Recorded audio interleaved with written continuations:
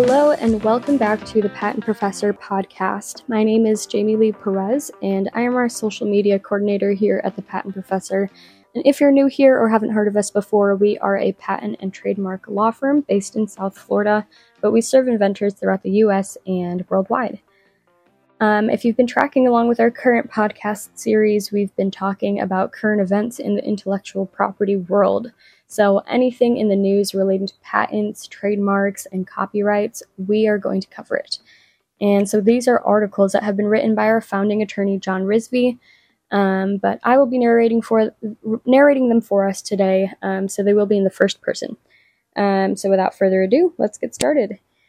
Today we're talking about starving artists, the law, and the Dogfight lawsuit over Top Gun Maverick.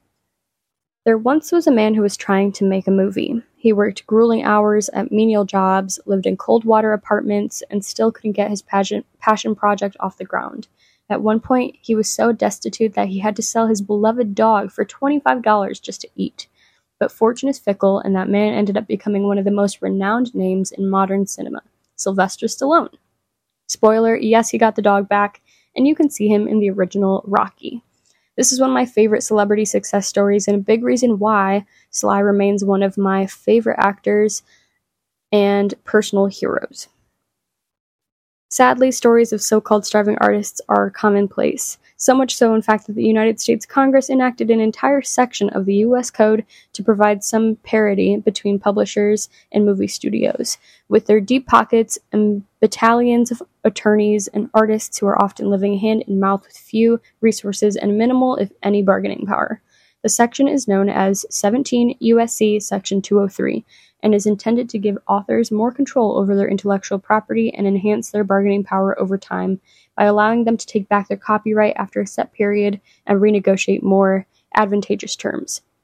In part, 17 U.S.C. Section 203 reads, "In the case of any work other than a work made for hire, the exclusive or non-exclusive grant of a transfer or license of copyright or of any right under a copyright executed by the author on or after January 1st, 1978, otherwise than by will, is subject to termination.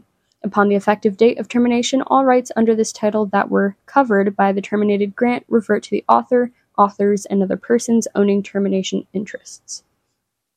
17 U.S.C. Section 203 plays a showstopper role in the lawsuit recently filed by the family of Oud Yonay, I don't know if I'm saying that right, who wrote the original article upon which Top Gun was based.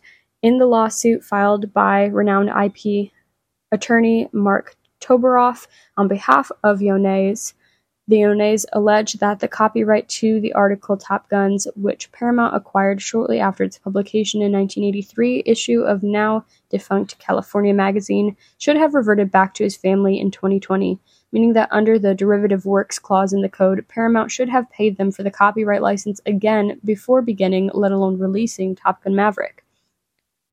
The family further alleges that they served Paramount with notice of intent to terminate the studio's copyright license to the article under 17 U.S.C. Section 203 in 2018 to assure rights reversion in 2020, months prior to the beginning of the movie's production, and that Paramount failed to pay them for the continuing rights to the article, without which Top Gun would arguably have not existed.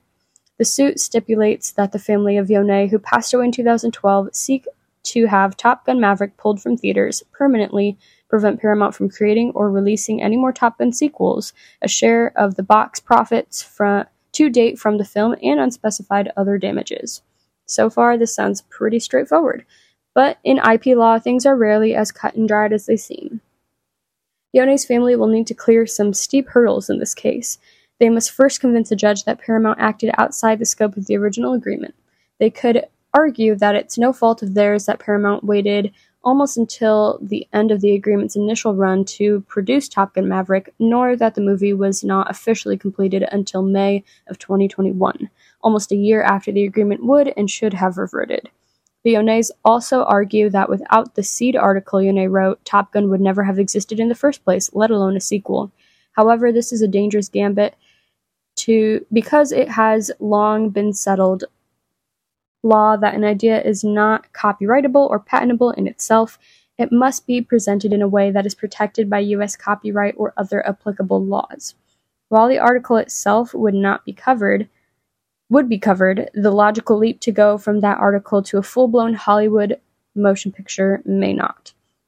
However, Paramount has its own hurdles to get over in this case as well. First, the studio must convince at least one, if not a gauntlet, of federal judges and justices that Paramount acted within its legal rights under federal copyright law and that the provisions of 17 U.S.C. Section 203 do not apply in this case. Second, Paramount would have to prove that the movie was complete enough before the COVID-19 pandemic hit to warrant coverage under the original agreement with Yonai. The key aspect of their contention is that Top Gun Maverick was substantially finished as of early 2020 before the agreement expired, which would entitle the Yonais to nothing beyond the original copyright transfer terms. However, this is a potentially fatal sticking point in their rebuttal because although principal on-the-ground shooting may have been over or close to it, comments from the actors and producers involved strongly indicate that like its theatrical debut, the aerial combat sequence, which make up so much of the Top Gun storyline, were repeatedly pushed back due to both pandemic and other considerations, leading to a final completion date of May 2021. Third, the studio can argue that an idea isn't a finished script, and since ideas aren't copyrightable, they should not be liable for any damages, nor obligated to compensate Yonai's heirs for the article. The argument here might run along the lines that under this tenet of law, Paramount had no legal obligation at all to Yonai or his family at any time, but chose to acquire the copyright license to the original article as an act of generosity or benevolence.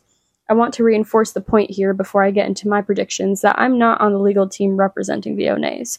As I see it from my observer's perspective, one of the big issues in the case come down to a question of timing. Did the Yonais serve Paramount with a copyright termination notice in an appropriate and timely manner? Did Paramount knowingly decide to rush production of Top Gun Maverick to shoehorn it into a tight time frame and get it released under the wire to avoid any obligations the initial agreement required? Did Paramount have enough of the movie in the can before the original agreement ran out to make a viable case that the original agreement still applied, releasing them from further obligation or questions of infringement?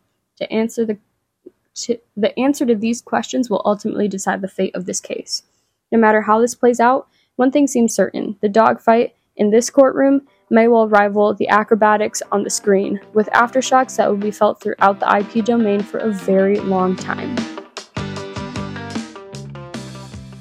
Thank you for tuning into our podcast today. Again, this was an article written by our founding attorney, John Rizvi, and you can read the article on his LinkedIn. That's John Rizvi, Rizvi.